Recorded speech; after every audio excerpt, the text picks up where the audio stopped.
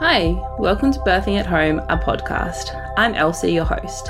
I'm a homebirth mum of 2 little boys, I'm a mental health nurse, a homebirth advocate broadly, but also more specifically in the state of Victoria, and I'm an ex-student midwife. Before we begin, I would like to acknowledge the Wurundjeri people who are the traditional custodians of the land I'm recording on in Melbourne, Australia. I would also like to acknowledge that Aboriginal and Torres Strait Islander peoples have been birthing at home, on country, for tens of thousands of years prior to the British invasion, and acknowledge that sovereignty has never been ceded. This is another partner episode, but it's not just any partner episode, it's one from Wilmar. Born and raised in Guatemala, then moved to the United States in 2002, where he met his now wife, who he supported to have 4 home births. This was such a great episode to record, and I found it extremely thought-provoking. I'm so grateful for Wilmar for reaching out to chat about birth culture in America, Australia, and Guatemala, and about the beauty of home birth. I hope you enjoy it too. Welcome, Wilmar, to Birthing at Home, a podcast. Well, thank you for having me. Of course. To everyone that's listening, you may have heard in that very brief thank you for having me that Wilmar is not from Australia, not an Australian accent.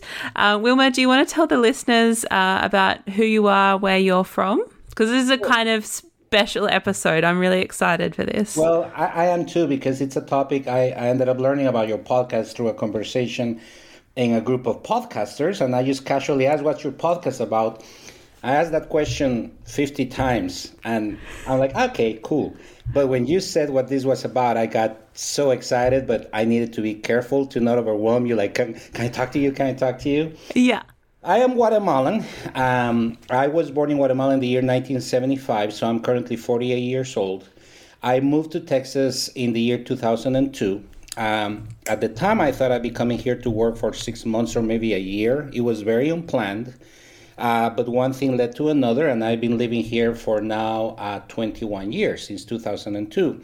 I still visited Guatemala about 30, 35 times in those 20 years, so I still stay in touch. Guatemala, where I come from, is in the same time zone, and a direct flight is 3 hours away from Dallas, where I'm at. Yeah.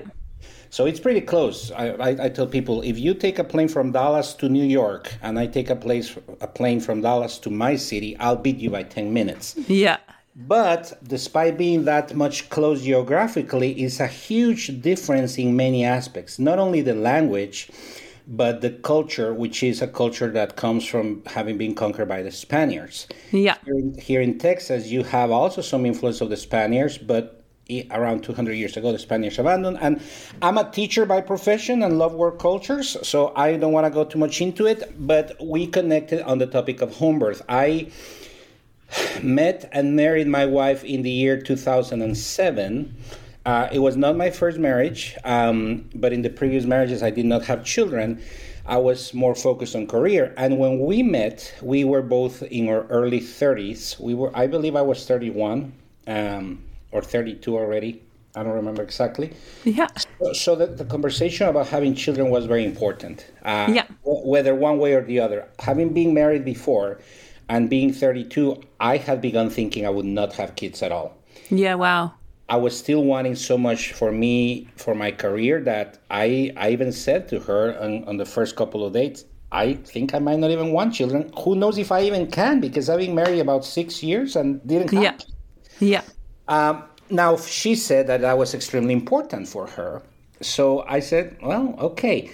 Now, here's, it's not that I did not want them for the sake of not having. I moved from Guatemala to Texas for economic reasons only. I had a very good job there that allowed me to be very happy professionally, but it ended. So when I moved to Texas out of economic considerations, and being from Latin America, the economy always weighs heavy in your mind. Yeah. I have about 30 cousins, and I'd say about 25 or 26 of them only have 2 kids. Yeah. Because the economy does not allow them to raise more. Yeah, to have more, yeah. Correct. So for me, I needed to be well settled financially before considering kids. Now, for my then fiance, I don't think I even proposed before we settled that topic. Yeah. I didn't even propose yet. the conversation about having children was very important because for her she wanted a family. If for some natural reason we could not have one, that was okay. But it was not going to be a decision that, I'm going to marry a guy who wants to focus on his career. Yeah. So I said, okay, more like a way of saying whatever. Yeah. I was still thinking I still need to achieve. We didn't own a home. I had never owned a home in Guatemala. In 6 years here, I had not owned a home. I did not even want to purchase a home because my dream was to return to live in Guatemala. Yeah. In Guatemala, do most people own their homes or? Yes, a lot of people do, but I think about this a lot. People usually own one home in their lifetime. Wow. Their parents help them probably if they are of some means, or people usually save for the home before they get married. If they get married before buying the home, that feels like you're doing it wrong. When I married my wife, who is American, we've been married 16 years. I've been married twice before, but both women were from Latin America, different countries. Yeah. Our mindset was very common with them because we came from the same socioeconomic structure. It was important to buy a fridge, to buy a stove, to buy the TV before you get married, because once you get married, you have to either pay the rent or the house. You don't have time to save. Yeah. People live with their parents. It's very common to live with your parents until you graduate college, until you are 30. That has to do with the size of the countries. Countries are smaller. They only have one big city. Yeah. And I'm always thinking that we're talking about birth, but this is relevant because actually the other aspect is that because we have one big city in those countries, the capital city, and usually the second largest city is like a third or a fifth of the size. Yeah. Most of the health services are only provided first in the major city where you have access to public hospitals, and then in the other cities you have some access, but it's always somewhat poor. I mean, there's a reason they call them third world countries and underdeveloped. So a lot of people see that the biggest problems our countries face is what we call demographic explosion, too many births. Yeah. Too many people having too many children and not having the means to support them. So when you're raised going to college in middle class, you're always thinking children are somewhat desirable, but be careful. Yeah. Because too many can be a curse for them and for you. Yeah. And then you are also set on the fact that the best thing that you can do is plan for everything, including planning for the births. And you think of a hospital birth as the only option. I was born through C-section, and up until the time I was 30 years old, I'm the firstborn of 3 children that my mom had. Yeah. I was 100% sure that every time that a woman had a C-section, every single child after had to be a C-section, because that's what my mother told me that they told her. Yeah, wow. That's so interesting. So she is obviously also a Guatemalan mother, and in Guatemala I learnt last night that the home birth rate in Guatemala is about 50%. And it's so interesting talking about home birth from another culture, from kind of 2 different countries, the United States and Guatemala in more Central America, because in Australia, the home birth rate, and I mean, they don't really distinguish between free birth and home birth in the statistics, but basically birthing at home is about 1% in all of Australia. And what's funny is that we are considered an economically quite privileged country, and Guatemala, not so much, but the home birth rate is so much higher.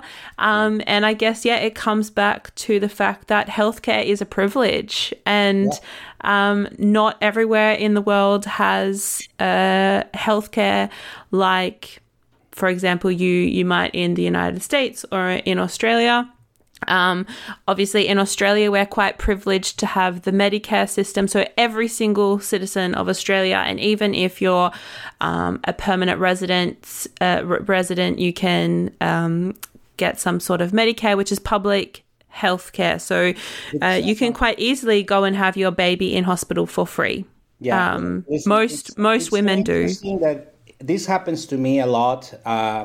Even speaking the same language, there's things that are different. You say the term Medicare, and here in the United States, Medicare is a government-funded health option for seniors, for people over 65. So it's funny that they use a similar name. Yeah, what you say about birth rates in Guatemala, it's a consequence of several factors. The economy is one, but the economy, to me, I love that. I have a master's in education because I'm a teacher, but I also took a master's in intercultural studies just because I'm fascinated about, why are countries in such different shape? Now, to me, the question goes back at least 500 years in the case of Guatemala, when the Spaniards came. In the case of the United States, about 300, and in the case of Australia, at least a few centuries as well. But one of the things that happened is, when we were colonized by the Spaniards that brought forth the Catholic Church. And the Catholic Church up to this day has very clear dogmatic lines. I was raised Catholic and I still have a lot of respect for the Catholic tradition, but they have very clear dogmatic lines about birth control. Mm-hmm. So people that are wanting to climb economically in Guatemala, they know that they need to make decisions about that because the economy, even if you're an engineer married to a lawyer or a doctor married to another professional, you know that salaries will never allow you to buy a nice house and buy cars and send 4 kids to school. Yeah.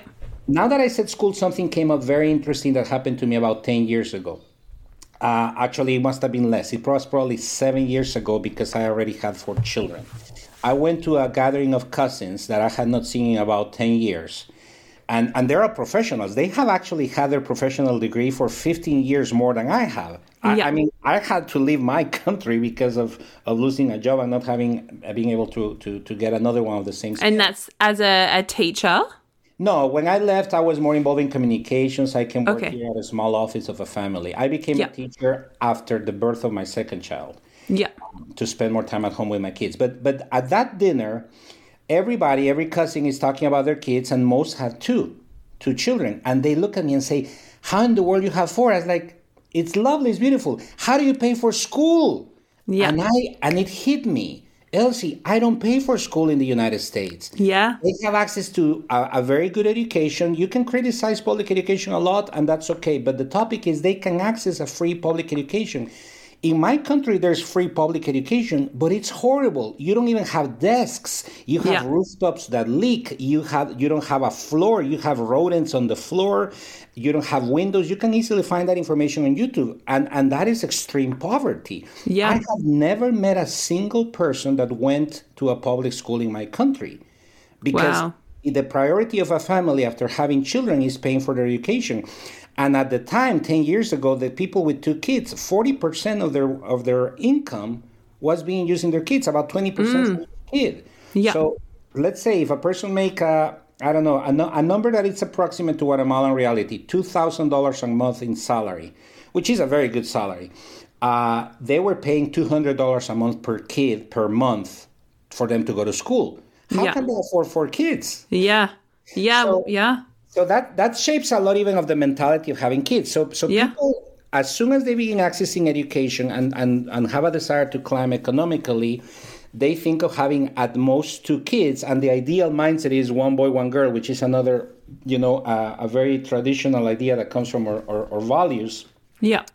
And on the other hand, you have a lot of people that don't have access to health services, that live in poor areas, that end up being 25 and already have 6 children. Yeah. And those children don't have access to education. So I've known people who are 60 and are great-grandmothers. Well, actually, that's one of the things that I learned last night, researching a little bit on Guatemala as well, is that, so there's roughly, I think it was from a couple of years ago, but the home birth statistic is about 50%. But there's also an extremely high maternal mortality rate in Guatemala. Yes. And it's quite easy to say, oh, that's because of home birth.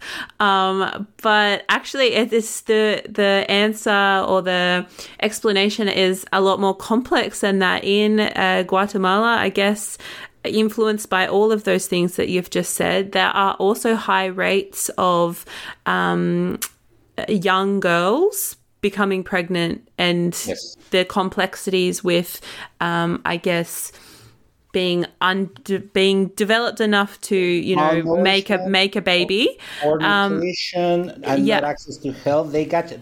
Listen, I am not familiar with the statistics you mentioned because I am just a father who. Yeah. I'm a teacher, but I am not examining statistics in Guatemala. But one thing I learned about statistics is we sometimes erroneously have this misconception of correlation meaning causality. Yeah. A lot of the women who give birth in their homes in Guatemala will probably die either at childbirth or before age 30. That's true. That's a correlation that is because of poverty. They don't die at childbirth because of the home birth. Home birth, They could have died because of a bicycle accident and they're bleeding and their nearest hospital is 2 hours away. And they're in a mountain when they don't have access to clean water. And I'm not exaggerating. I've seen this because my job in Guatemala was to go to every little municipality for about 6 years. So I've seen horrible things. The first time I learned about home birth, my mother was a social worker and she would tell me how she would drive a car for 7 hours for 200 miles. I mean, at 30 miles per hour because there's so many mountains. Yeah. So 7 hours is not like in Australia that you go, it's flat, it's literally like 200 miles. And then she steps off the car and then she has to ride a horse for like 40 minutes into the mountain. And then she still had to walk an extra hour to get to a small village. Yeah. And she told me that's where women are having birth in their home because there's no option. So up until the age of 31, where I met my current wife, I thought home births were extreme poverty people. Yeah. Home birth is only if you, literally I said, when after the question of do you have children in a different date, the second question that she asked me was, what do you think about home birth? I'm like, it's great if you're living in the mountains and you can survive it. Yeah. I mean, because that's what I thought. I mean, home birth, like, who is so desperately poor that they cannot afford to go to a hospital for what's probably the most critical life decision of giving birth? Now, that's a misconception, of course, but everybody that I've known from Guatemala, whether social, middle class, or even more privileged, I think we a lot share the idea that providing good care means providing the best hospital you can. And birth being one of the major situations where it's supposed to be like my dream was to have a lot of money to if I go to a so-so hospital for an accident for the birth of my children, I need to afford the best hospital in the country. Of course, that was just an idea, but it came up with the foregone conclusion that home birth is bad. Home birth is a consequence that you're doing terrible in life. Yeah. Now, my education began to change in the year 2007 when I was dating my wife. And she began explaining to me, and I'm like, what? And because I was still not ready to commit to having children, I was like, okay, it sounds interesting. Now, I'm very naturally curious, so I began asking her questions. And every time there was an answer. She was incredibly well informed because she'd had a close friend of hers who had already 3 daughters. The first one was at a hospital. She did send me a note yesterday. This friend of my wife, who they've known each other for, I believe, about 38, 39 years. Yeah. She had the first birth at a hospital and she was unhappy. So she researched home birth and she had her 2 other daughters with home birth and my wife was present.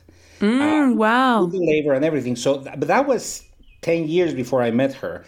Wow. So is that how she learned about home birth then? Yes. Yeah, wow. Well, she didn't learn through hearing about it or through reading about it. She learned because her best friend, and they're still very close, decided to go for home birth, and my wife, being as close as she was, I think at one point she lived with them in the same apartment, but she was present in the laboring process. Wow. And I was seeing a video of those births from 25 years ago. Yeah.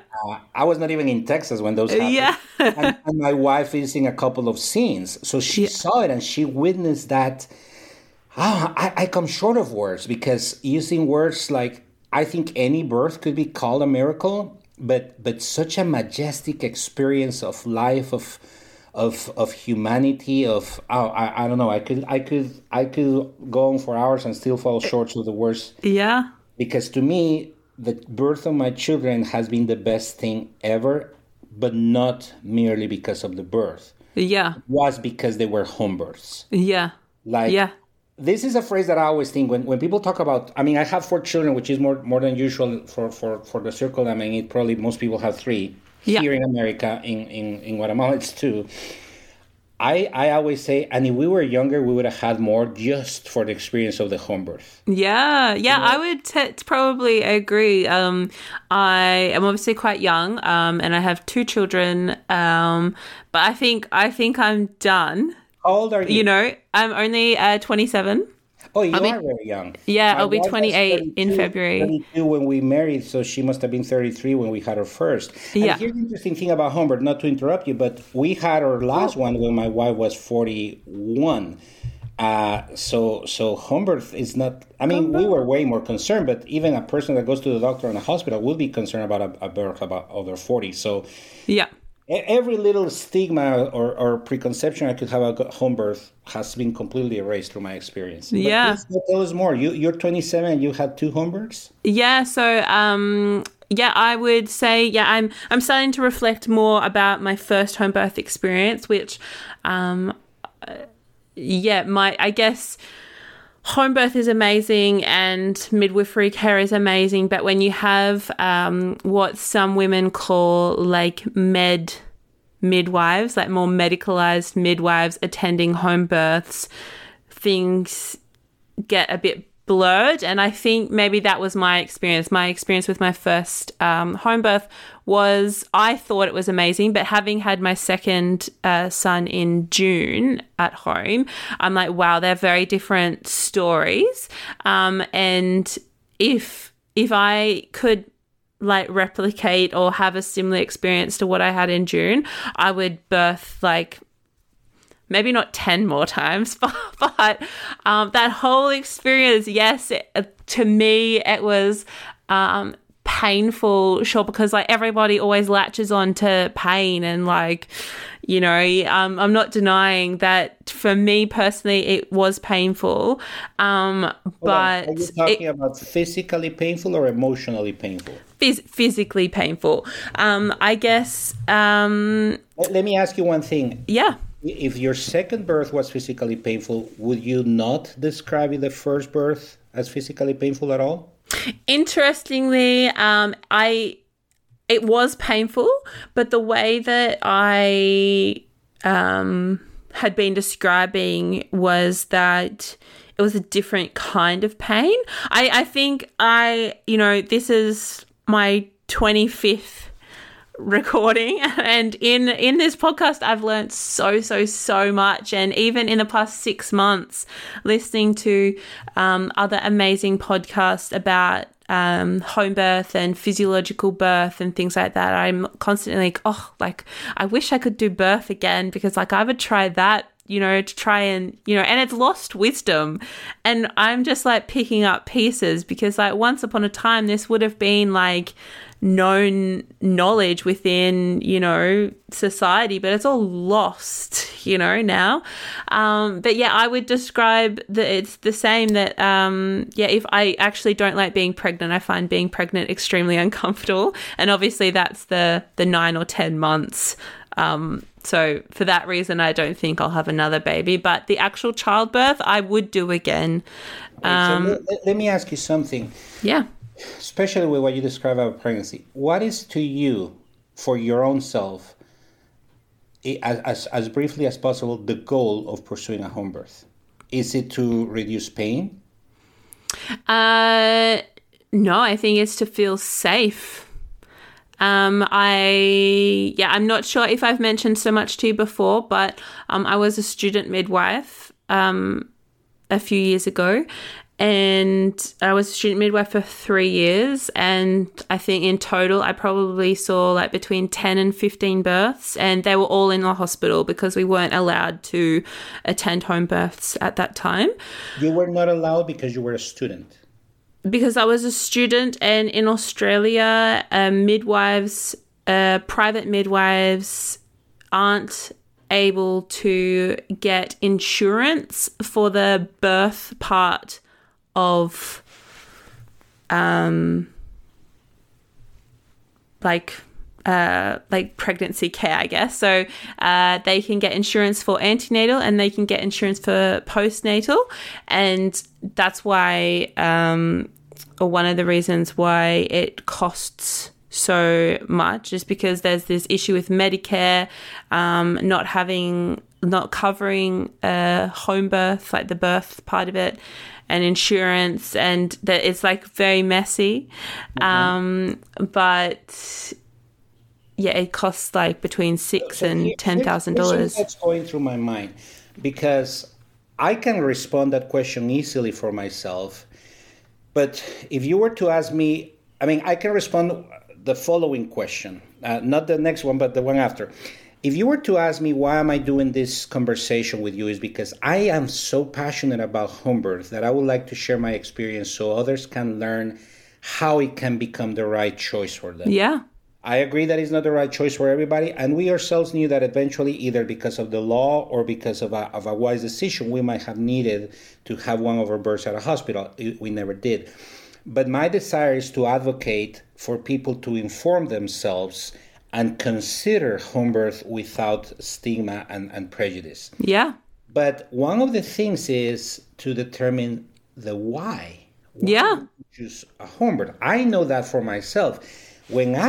Before I had the children, my why was because the woman I want to marry is set on it. Yeah. I could tell you, and I'm not joking, I could tell you that if I had said, I will not under any circumstances consider a home birth, she would have said, then I don't want to even go on another date with you. Yeah. Which I think is valid. It's very important. It's like when you decide what religion are you going to raise your kids in, or what's their primary language going to be. Those are major decisions. And if you don't agree, I believe people have a right to split. Yeah. I didn't have a strong opinion. All I wanted was the best possible outcome for my future children. And in my mind, the best possible outcome was great hospitals. Yeah. And because I didn't think I was ready to afford great hospitals, I wasn't ready to even have kids. But when she said, she is incredibly good at communicating. She never forced the idea of having kids. She said, okay, we'll talk later. I want you to remain open because that's important for me. Yeah. With home birth, she was probably a little bit more firm. We had also dated longer. Yeah. But I could see I had no choice. Yeah. For two reasons. Number one, because she was firm. And number two, because I had no information about why hospital birth would be better. Yeah. And that was the first birth. But as soon as I began taking classes with her, which was just a couple of lessons on a weekend, and I just spoke today to the person, I reached out to her to help me clear my memory. Yeah. I believe it was 2 mornings, a Saturday, 2 different Saturdays for 4 hours. Yeah. After that, I was like a soldier going to battle. You're like, oh, I'm so ready for this. I want to do it. And we had some difficulties during the first birth. She labored, if I'm not mistaken, for about 28 hours. Yeah. So it was very hard. She even ended up with some lesion in her bones because of having to readjust her weight so much and so much pressure in different positions. And anyway, so it was not perfect. It was challenging. But the outcome on an emotional level, it was, at the time for us, it was more expensive because the health system, the way it works here, when she was in the middle of her pregnancy, we decided she would no longer work. And we also talked, because we don't have family nearby. At the time, we didn't have family in the city, like a grandpa or an uncle or anybody that could watch a newborn. We decided that as soon as she had the baby, she would not return to work within a few years. Yeah. So So because of that, we did qualify for some government assistance when it comes to health and for birth, because I was the only income earner. There was only one salary for a soon-to-be family of three. Yeah. But that service would only cover a hospital birth. Yeah. That government insurance did not cover any. So for us, it was every cent we spent on the birth process, including all the visits in advance with the midwife, came out of our pockets. It would have been cheaper to go to the hospital. Oh, absolutely. So it was not an economic decision. First, it was because of what she wanted. But once I experienced it myself as a male, as her husband, oh my goodness, Elsie. My mother, who is from Guatemala, who she passed earlier this year. She passed in January, so she's no longer with us. But she had always desired grandkids, and she had hurt a lot when I left the country. Yeah. So I had been living out of the country for 6 years. She was there at the birth. And the expectations that people have is they're going to wait for the birth. They're going to wait for 2 hours for the nurse to take the baby to another room. And then they're going to wait maybe till next morning till they can see the baby through a window. Yeah. And then 24 hours after the birth, maybe the grandma can come and touch the skin of the baby. Yeah. My mother was holding the baby within 10 minutes of birth. My mother cut the umbilical cord. My mother heard all the moaning and groaning of my wife trying to push that baby out for a full day. And my mother heard the first cries of the baby. Yeah. I did not have a great relationship with my mom. But that to me was the best gift I could ever give her. Yeah. For her and for me, to myself, it was like, oh my goodness, what is this? And there's so many other aspects, Elsie. Being an immigrant, I especially around 2007, I had no friends. Yeah. I mean, I had friends that I could see every now and then, but nobody that I would hang out with on a weekly basis. My wife did have lifelong friendships. Yeah. So for 3 or 4 years, 3 or 4 days before the birth, we had like 10 people in our house. Yeah, wow. Like camping. We had an aunt that flew from her home state of Oregon. I think her mother flew in as well. Yeah. Her couple of best friends and her sister who live in town were there. So that was at least 5 adult females. They were there all the time. I was literally hugging her or napping. I didn't even have to cook. And not that I was surrounded by this sense of community. Yeah. It felt so, it made me think of a pack of lionesses protecting the lioness that's going to birth. And thankfully, one of those friends, actually the friend who got my wife into learning about Homebirths, she's also a very good photographer. She was never a professional photographer, but she was incredibly gifted and still is for taking family pictures. So she took a lot of pictures. Those pictures are still up. She also had a blog, so she would write her thoughts. Another one of the friends was journaling, like at 2 a.m., she began thinking that the birth was going to come. The midwife was sure the dilation was so many centimeters, but 40 minutes later, this changed. So it's a process that I even took video. It was before iPhones and before digital video, so it's on tape somewhere. I have never seen those videos. Yeah. But there's not a price for that, Elsie. Yeah. And I think when I say safe, like the reason for why I chose home birth, it was because, I'd seen all of these things happen in hospital, and I knew that I'd seen like home births in videos and things, but I didn't know anyone personally that had ever had a home birth. I just knew that it must be different. And actually, I will give credit to my husband because he was born at home in the Netherlands, where there's also a high home birth rate compared to other countries. And I remember being in the appointment I knew that I wanted a private midwife. I knew that I wanted that. I wanted the continuity of care. And it was proposed to me, do you want to have a home birth? And previously I had thought, yes, I'll always choose a home birth. But when it was presented to me, I was like, can I actually do it? Like, I've seen how birth can go wrong. I've seen what can happen. Do I believe in myself enough? Do I trust my body enough? And I guess... probably I didn't. I did have the home birth, but probably I felt like I I needed the midwives rather than I needed to trust myself. But it was my husband who was like, well, yeah, let's have a home birth. And I was like, okay, let's have a home birth. But yeah, let me ask you something. You're saying you felt you needed the midwives. Does that mean that there was an alternative to have a home birth without any midwife assistance? So there is a rise. I'm not sure how it's documented. I think anecdotally we know that there is a rise in free births in Australia. So, births at home or wherever you want, really, without a medical person. So I am guessing your audience will know more about Australia, but let me share what I learned, how it was for us in Texas. Yeah. The midwife has actually have to be licensed. Yeah. She needs to have a partner doctor that in the case of an emergency, and the emergency could come in month 6 of the pregnancy. Wow. Yeah. So, the emergency doesn't mean an emergency at birth. Yeah. But we meet with her about, if I'm not wrong, 10 times during the pregnancy, like once a month the first 3 months, twice a month the next 3, and in the last 8 weeks, from week 30 onward, I think every week. Yeah. And of course, she comes and stays at our house the last 2 days. Yeah. So that was our only option, because I believe practicing a free birth would have precluded us from a few other opportunities. The midwife has to have a backup plan, including a route for an ambulance. If we were to need to call an ambulance the moment of birth, say an umbilical cord is around the neck or the baby's breech.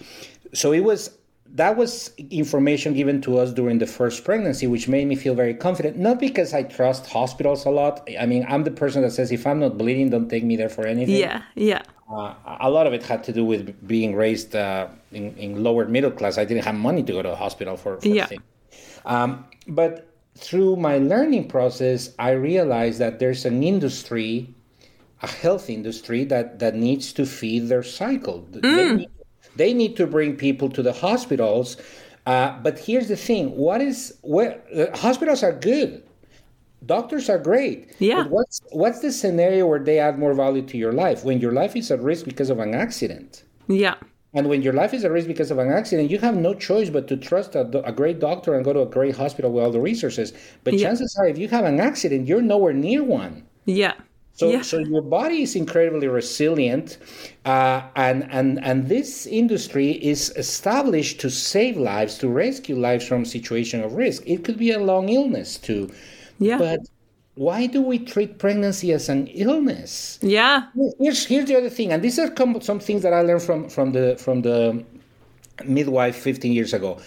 Which do you think is more contaminated? Your house, where there's 5 people sharing the same viruses every day and breathing and sleeping in the same bed, sharing utensils for eating, or a hospital where there's 100 people who come actually sick with some sickness you've never had? Yeah. Wow. Even the maternity ward, as sterilized and clean as it may be, the traffic and everything. Yeah. And before COVID, it was much more there. I was like, you're right. A hospital is contaminated. Yeah. Why do we think that handling a baby up to 3 or 4 people within 10 minutes is safer? Why do we wear masks for a father to see their child if for 5,000 years or whatever amount of time you want to believe, people were born without needing to protect from that? Yeah. And another thing that she said was, your baby during pregnancy has been listening to the mother's heartbeat every second of their life. It's the biggest sound they've known. Why does it have to be cut so suddenly at birth? Yeah. And I almost cried when I was told that.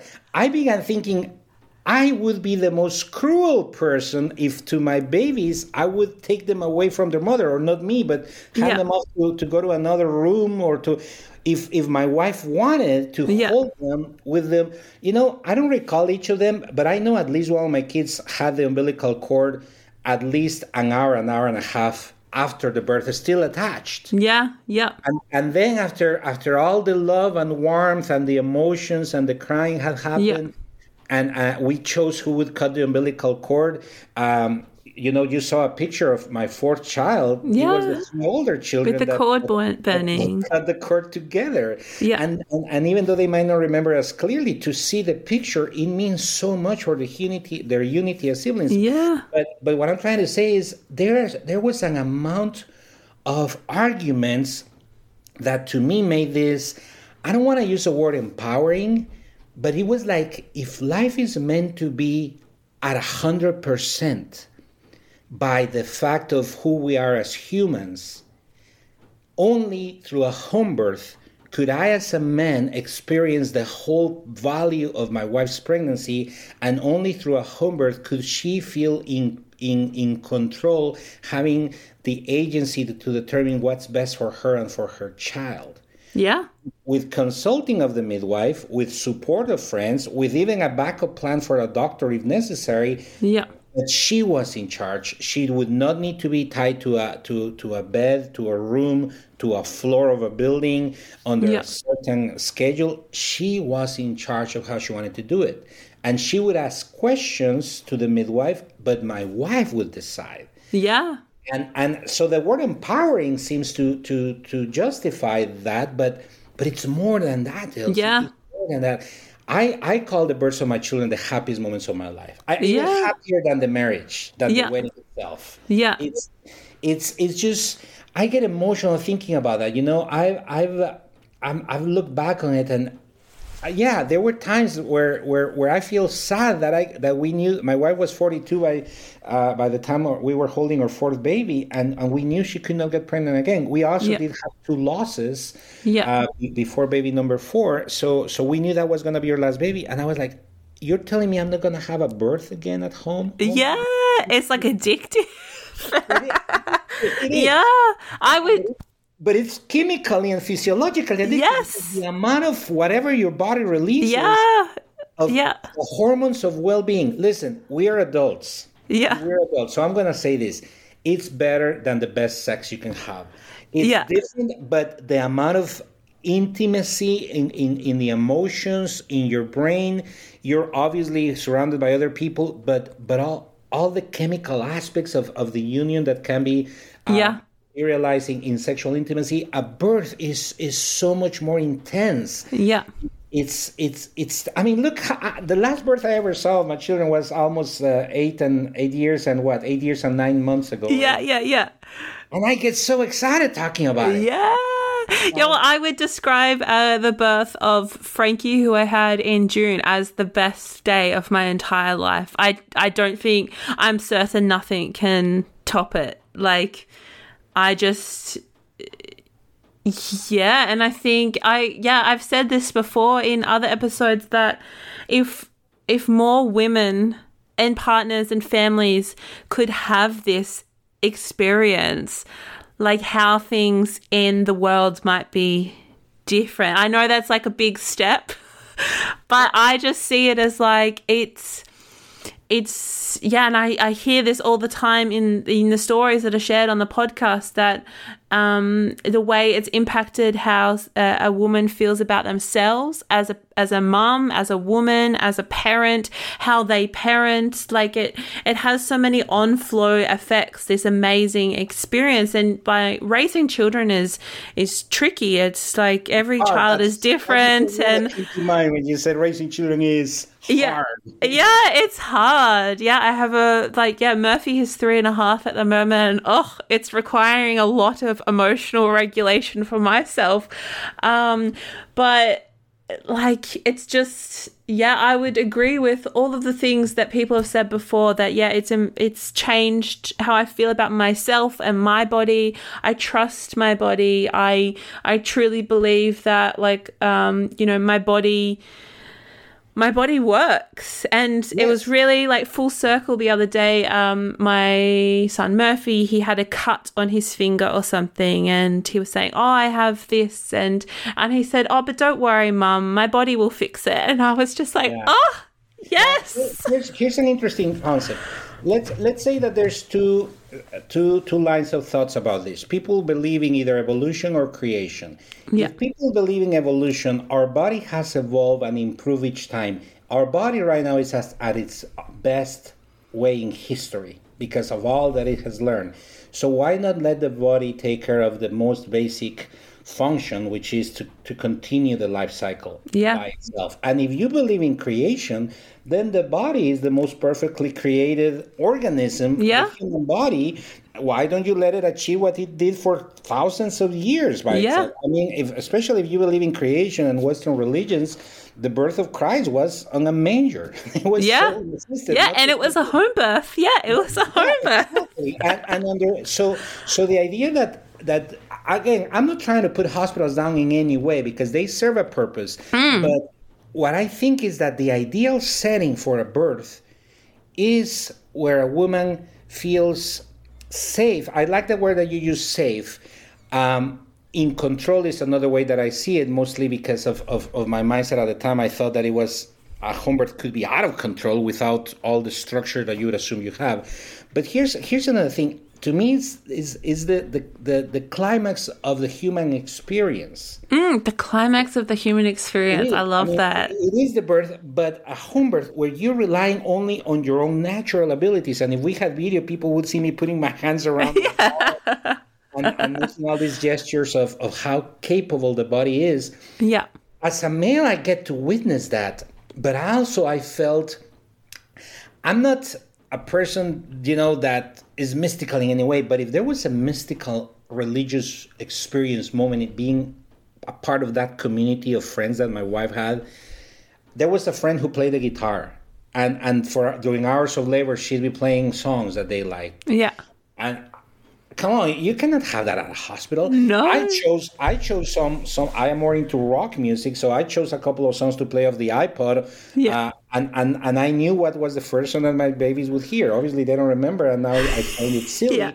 But there's this sense, it's a big party. Yeah. It's a celebration of life where you are in your sacred space, which is your home. Our first son was born in our bedroom.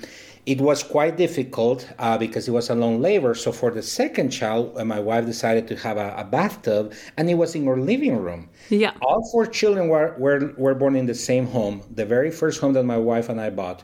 When we moved, because with 4 kids, we couldn't stay in the same house, where we couldn't sell that house. Yeah. We couldn't sell it. We figured out so many ways to keep it. And about a few months ago, we were going to sell it. And guess what? The sale fell through on the day of closing. After 40 days that we had done paperwork to sell it, it fell through. And the first thing I did was take my children back. Yeah. And say, listen, the house is all empty, and say, this is where you were born. And here's some pictures. Yeah. I cannot imagine another way to communicate to my children how much they were loved, how much they were wanted, how much they were desired and planned for months before their birth. Yeah. And I cannot imagine what they feel. I remember knowing, my parents had a very rocky relationship. They divorced by the time I was 12, and I was very happy that they divorced. Yeah. But I always felt that my birth had been oppressing to my mother. Yeah. She was taken to a hospital. She didn't have a choice. She had a C-section. From then on, the birth of my brother and the birth of my sister were also C-sections, because the first one was C-section. My father, I don't think, was able to be in the room until the next day. I don't even know if he wanted to be, Yeah. or if my mom was wanting him to be.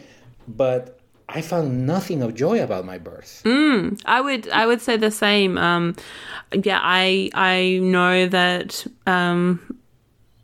I was in induction because my mom has told me very briefly, because I was like overdue, but like, what does that mean? That could mean anything. But I don't really know many details of my birth. I don't know if my parents also divorced when I was 15, and I was happy about it as well. Their relationship was extremely toxic, and I actually, like, whether my dad was present when I was born, I have no idea. I think there was some disappointment that I've only discovered, later in life, that I was born a girl.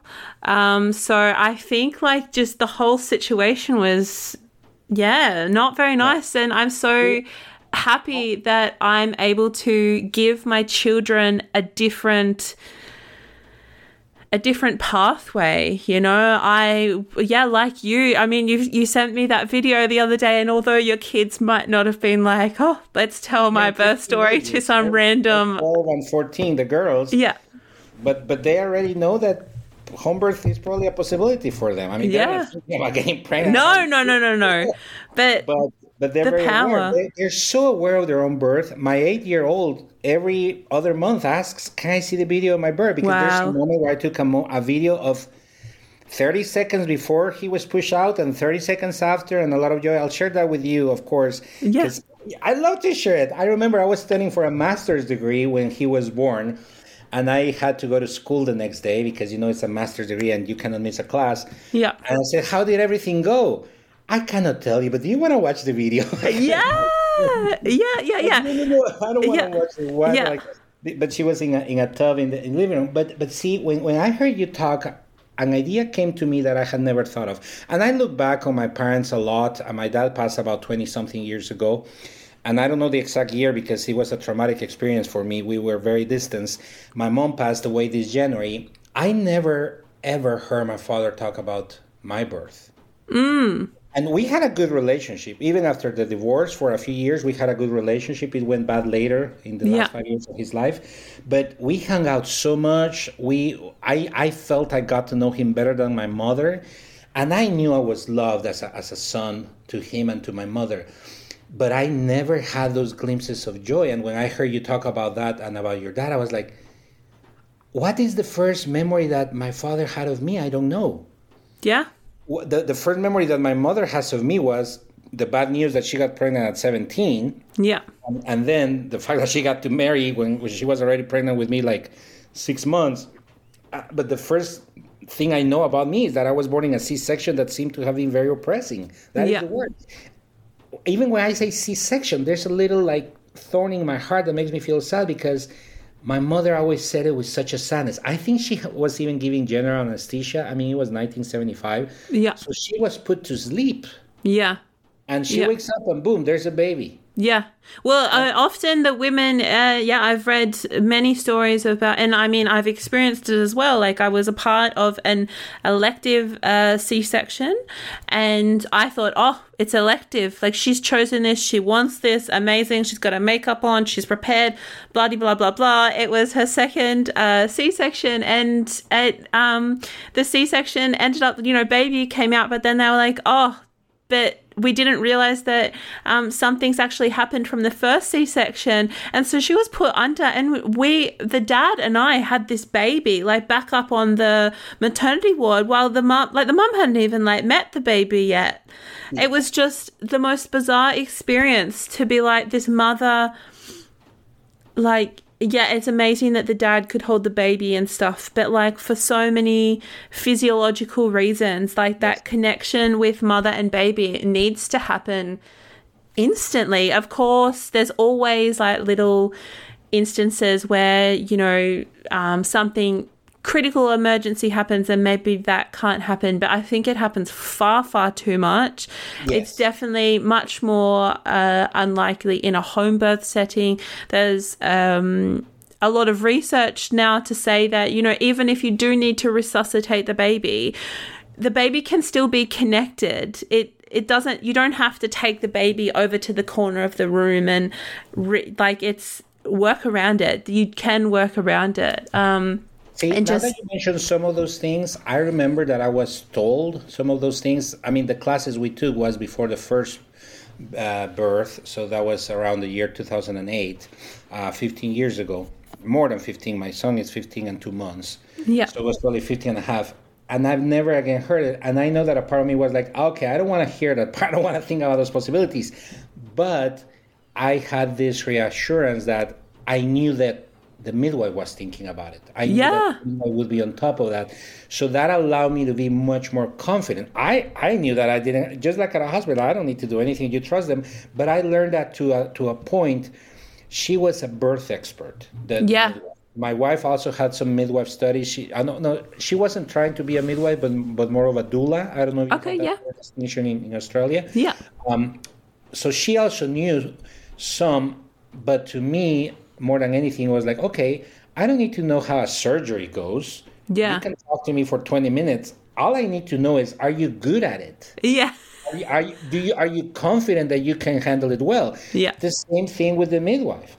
She did explain a lot, and there were many things that I'm sure raised her, but others were like, okay, I don't know and I don't care, as long as you know and you can do it when it comes to it. So we never had any major issues, but to me, I like to go back to the question that I posed, because I would love for anybody to examine why. And the why is, to me, again, is very clear to respond. I think that's what I've been talking about the last 20 minutes. Is not just to avoid a hospital, is not to prevent something that wouldn't be great. It's really to go for it, to go for, you took note of it, and I think it's I like the phrase too, to go for the climax of the human experience, to go for, if you like hiking, why are you going to stop at the middle of the hill instead of going all the way to the top? Yeah. You know? And we could make another adult analogies, but the important thing is, why don't you go for what it could be at its best, what the body of the female human body can do at its best, which is birth. I mean, you women have been birthing children for thousands of years. Literally thousands of years. Yeah. Yeah. And you know, it has worked well. Yeah. I just thought of it as well. Whether you think of creation or evolution, in both ways, the body is currently, the human body, has its maximum potential. It's either evolved to its best or was created at its best. Yeah. Why do you need to put so many stop signs in between? But the reason, to me, has to be for somebody to go for a home birth, to examine what is their why. Financial considerations are important, of course. Yeah. We knew that going for home birth would be more expensive. Yeah. But we dove into it, we thought of it, and it's like, and we knew that going for a hospital birth could be cheap. When I had a job when we were pregnant and had the first and second births, I lost that job, which was a very good job in a corporation, and I was in the upper management level. I lost the job when my wife was 5 months pregnant with her third child. Yeah. And I was literally unemployed for about 8 months. Thankfully, we were able to qualify for financial assistance, and that's how I became a teacher. That's how I pursued a new degree. But at that point, me without a job, we even talked about it. We even said, should we consider not pursuing? We had already hired the midwife. Yeah. We had already started the process. We had already started the payments. We discussed, should we not have ourselves a home birth because we just cannot afford it? And our conclusion was, even if we borrow the money, we'll be able to pay it back within a year or two. We will never get back what we lose. Yeah. A home birth. Yeah. And not only us as adults, now I see it with my daughter. I mean, each of them has a lot of pictures to look at. Yeah. Imagine if one of them did not have a home birth because we couldn't afford it. Yeah. I mean, I am privileged that I'm in Texas, in the United States. I did have access to what they call food stamps. I did have access to unemployment insurance. In my country, those do not exist. Yeah. But if I have a privilege, if I have this opportunity, why don't I make the most of it? And you talk about privilege at the beginning, how there's a privilege in the health system. But if we have the privilege of having a human body, women as having this privilege of birthing and having a body that can withstand all the process and then offer the most wonderful first few seconds of life to their baby by the physical touch, by the contact, by letting the baby listen to the heartbeat, by keeping it warm in the arms of the mother, in her breast, in her bosom, not necessarily just with an electric blanket, not be taken away. Why don't we exercise that privilege? And we as men, if we have the privilege, I mean, my wife thankfully never complained about the physical pain too much, but if we have the privilege to be distant from that pain, where we have the privilege to be attentive, be servants of the woman at that moment, and be there just fully focused, and the ability to be there with our children, to hold them, to watch them, to take pictures, to enjoy the moment. Why don't we take advantage of that privilege? And I think that's what home birth gives us. Yeah. A privilege of a lifetime. I mean, it sounds so rhetoric and repetitive, but it is of a lifetime. Yeah. It is wonderful. It's the climax of human experience. I'm saying it for the second time, but I like that. And that's why I love talking about this, Elsie, because it's like if you ask anybody, hey, what's the best football game or cricket game in Australia or the best concert you've gone to, they'll tell you all about it. The best you've gone to? How was your first dance in high school? Your first kiss? People would love to talk about it. I can talk to you for hours and hours about the joy of the birth of my children because I was there every moment. Yeah. And I was there only because of Homebirth. The circumstances would not have been allowing it in a different setting. Yeah. What is, in Texas, what is the thoughts around home birth? Oh, great question. Listen, when my wife talked to me about it, I was influenced by my own background in Guatemala, in Latin America. I was influenced by the fact that I thought it's only for people who live in the mountains. Yeah. But then I asked her, and it was also, what's the word? It's like a French concept. A lot of people that she knew kind of knew because they knew them as friends for a long time. They knew my wife and her best friend who had educated her about that for a long time on the topic. But a lot of other people were like, I remember at work when I began telling people, they were like, what? Your wife's going to have the baby at home? Or I remember when we said that we were pregnant and we would begin talking about the birth of our children, and the first question is like, okay, or what hospital is it going to be at? Yeah. And I'm like, no hospital is going to be exactly. And so it is still, it's not like ridiculed because midwives are, I mean, it's a large state, and I believe it has about 35 million people as a state of the U.S., but it's still an outlier. People, I don't think, other than friends that she already knew at the time of her home births, I met other people. When I talked to, I met other people, whether males or females, that experience home birth for their own kids. Yeah. And I thought the best answer I get is like, oh yeah, I know of a friend who did it. Yeah, okay, yeah. So it's not common practice. Now, here's one interesting thing. When we had our second child, I believe that 48 hours after the birth, she did cough for 2 seconds. It was more like a hiccup. Okay.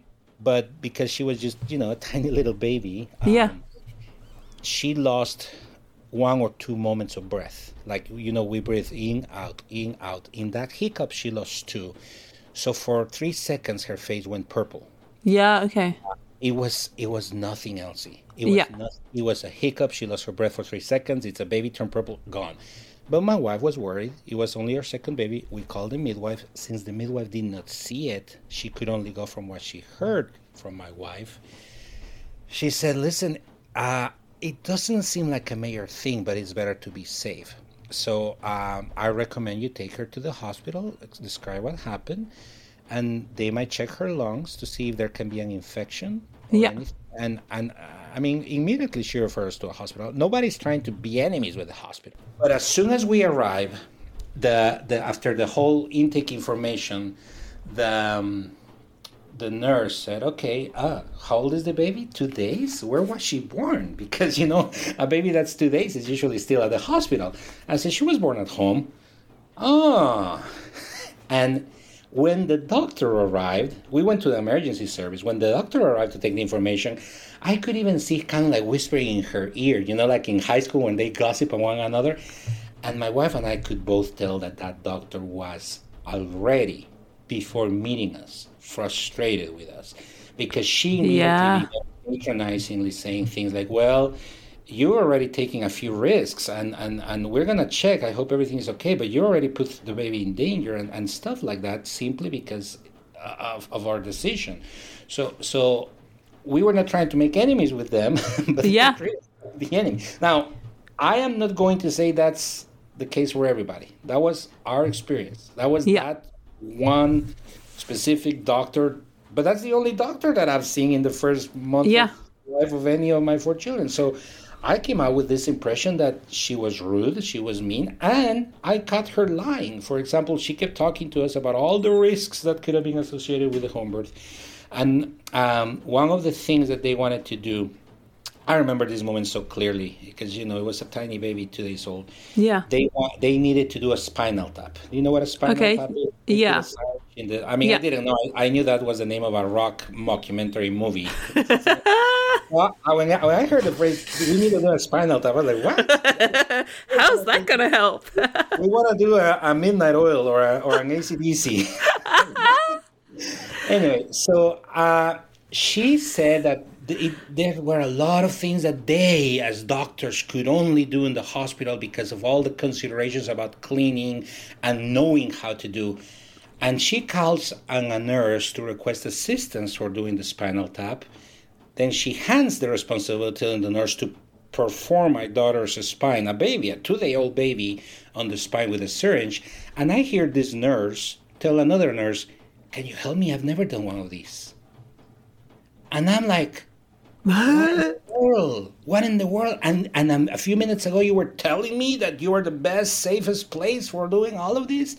And then I believe the baby needed to, she wasn't wearing a diaper or was, I don't remember, but there was some remnants of feces in her lower back, and the way they were cleaning, and I could tell that there could be a risk of contamination between the fecal matter. I mean, it's a baby, so it's just a tiny little bit, and the area in the spine where they're about to put the syringe, I'm like, this one seems worse. But mostly, the two things that stood out was how she talked to us. The doctor was mean to us. And then when that nurse said to the other, "Can you help me? I've never done one of these." Yeah. I mean, I'm sure a spinal tap is something you don't do on every person. I don't know. I've never even cared to research more. Yeah. But the fact that we were talked down, and then, so that's to respond to your question on how is it perceived. I believe, I don't want to go too radical on this, but my perception is they see it as a practice that hurts their business. Yeah. Well, you said that you listened to Lloyd's episode, and I mean, he was saying the same thing. I think we all have this, or most of us in, that have home births and whatnot, we understand this very well, because, maybe it feels uncomfortable to understand that reality, but it is a reality, that it is a business. And as I'm pretty sure it was Lloyd that said, like, it's marketing. It's very bad marketing if you say, like, another woman has died. You only have, in Australia, you pretty much only hear about women dying if in childbirth, if it's associated with a home birth. Then every news outlet has it. And it doesn't happen that often, so of course it's like built up, but it's never reported in a hospital. You see it on the news in Australia where a woman dies in home birth? Yeah. Or like some, you hear about midwives losing their registration because it's quite strict, and in Australia it's very, very much run by obstetricians. Mm-hmm. And in Australia, we have a governing body called, it's abbreviated to APRA, and APRA is responsible for registering midwives, and you have to adhere to the strictness of APRA, and you can be reported by anyone. I could have that experience in the emergency department like you had, and I could figure out a way to report it to APRA, and then APRA is meant to investigate the practice of that healthcare person. But like private midwives, I listened to an episode of another podcast a couple of weeks ago, and they were saying that the stats or whatever about private midwives, who are the ones that are supporting women having home births, if you are a private midwife, expect that at least one time in your career you will be reported. And reported could mean you lose your registration, and with that you are not allowed to practice. Unless, I realize obviously this episode is about you and your listen, experiences. Like we said from the start, I would say it's using my story to advocate for this, because to me as a man, as a father of children born at home, as a husband of a woman who had that in her mind, I went from what is this craziness? I was not against it. I was just uninformed to being really passionate about. I cannot have children anymore. My wife cannot have children anymore. We're more close to our 50s than our 40s. So it will not happen for me, but I would love it if my daughters do. Yeah. I love it if my sons. With my sons, I mean, this is another concept of culture and gender roles. I believe that they have less of a deciding power on that. Yeah. But to me, once again, why would you, having the opportunity to experience the best moments in a lifetime, choose to diminish them through going a different route? Yeah. So my goal is not to tell you all the intricacies of my personal story. My goal is to share how wonderful Homebirth has been to enrich my life. You said at one point when you stopped there and said raising children is, I was thinking hard. You're gonna say beautiful, but I'm thinking it's hard. I have 3 teenagers now, and it is hard. But when you think of how it all started with that beautiful moment of birth, it's just so wonderful. It's an anchor. It's an emotional anchor. Yeah, an for them. anchor. It's an emotional anchor for me as to understand. Like I told you, I just realized I never heard my father talk about my birth because he wasn't there, and my mom talked about it with sadness. Yeah. And yeah, I hear the word C-section and I feel sad because I think my poor mother was forced into it. I mean, she wasn't necessarily forced.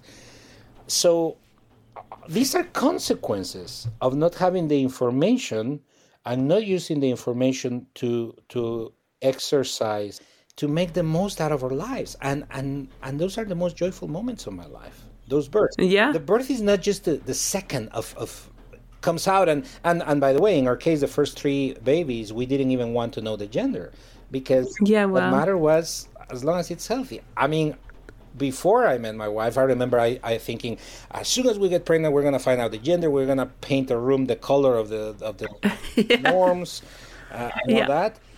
It all changed. So as a man, I think one of the most important things is to keep an open mind because there's so much that I could read and study and examine, but there's no way I can know as much about it as a woman. There's even as a father who was there for 4 homebirths, there's not as much as I can share about what it means than having birthed them myself. And that's what happened. That never happened. So to be open-minded and be supportive and allow yourself to be led, because many times I was, like I told you, there's when people talk about what I was doing, I was eating and taking naps most of the time. Yeah. I was not doing much, but I was there. Yeah.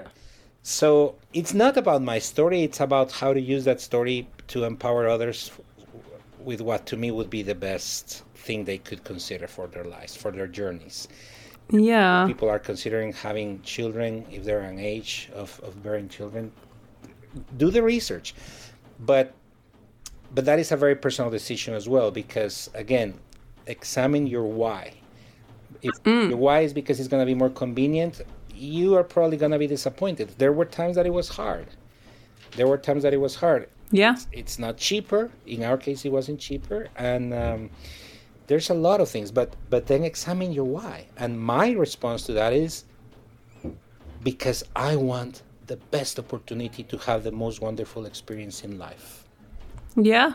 And yeah. So that is my why. I mean, I'm repeating myself, but that's the one word I can. Yeah.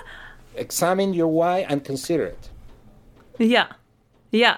I think that's like a perfect way, I guess, to end the episode because, I really love what you said about like the climax of life, you know, and if you're going hiking, climb to the top, don't stop halfway. Yeah. True. Yeah. Well, thank you so much. Is it like 6 p.m. there? Right now it is. What time it is for you? 11 a.m. on the morning after. Yeah, it's on Saturday, and for you it's Friday. So that's Okay. So listen, I know we said we're going to close, and I know we talk about maybe doing a second part, but in case we don't, allow me just a minute to read this text that I got from the friend of my wife. She said, yeah, please. I basically asked her, hey, how do you learn about home birth? Give me 1 or 2 phrases. She didn't give me one or two phrases. So I had just had my first baby in the hospital. I didn't even know home birth was an option. My experience was disappointing. I had not wanted the epidural, but they told me I had to because I was hyperventilating, which meant my baby might not be getting enough oxygen. Then, after I had the epidural, I couldn't feel anything and couldn't push effectively, so they had to suction her out. The first try, the suction popped off her head, and then they did it again. They also gave me an episiotomy with no warning and then botched the stitches so that 5 months later I had to have surgery to repair it. Through all of it, the doctor and my nurses were all very condescending towards me. I felt stupid and powerless and completely at their mercy. And she has given me permission to share this, so I'll share the name Collie. That's her oldest daughter, who is 28, I believe, right now. When Collie was 2 weeks old, I was at a church event, and there was a woman there that I did not know well. She also recently had a baby and was admiring my new baby and asked about the scar on her head that was still visible from where they had screwed a heart monitor into her forehead while they were suctioning. I told her what it was and repeated what the hospital had told me, that it didn't hurt her even though it had left a scar. The woman looked slightly horrified and very gently said, "How do they know it didn't hurt her?"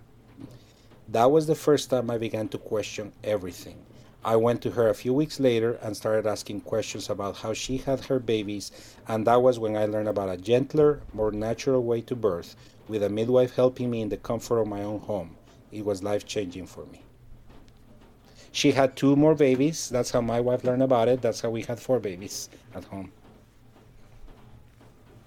I get like chills because so many things. Yeah, thank you so much for sharing that, and thank you. Make sure you thank her for allowing that to be shared. You go ahead and thank her. She asked me to give her the link of the episode. Her name is Leslie, so give her a thank you. Thank you so much, Leslie, for sharing a little snippet of your story. But such an impact, like a small snippet, but so impactful. And I'm so glad that you were able to find that better way for you that, you know, probably was very healing to know that it doesn't have to be like that. Yeah. Thank you so much. Thank you.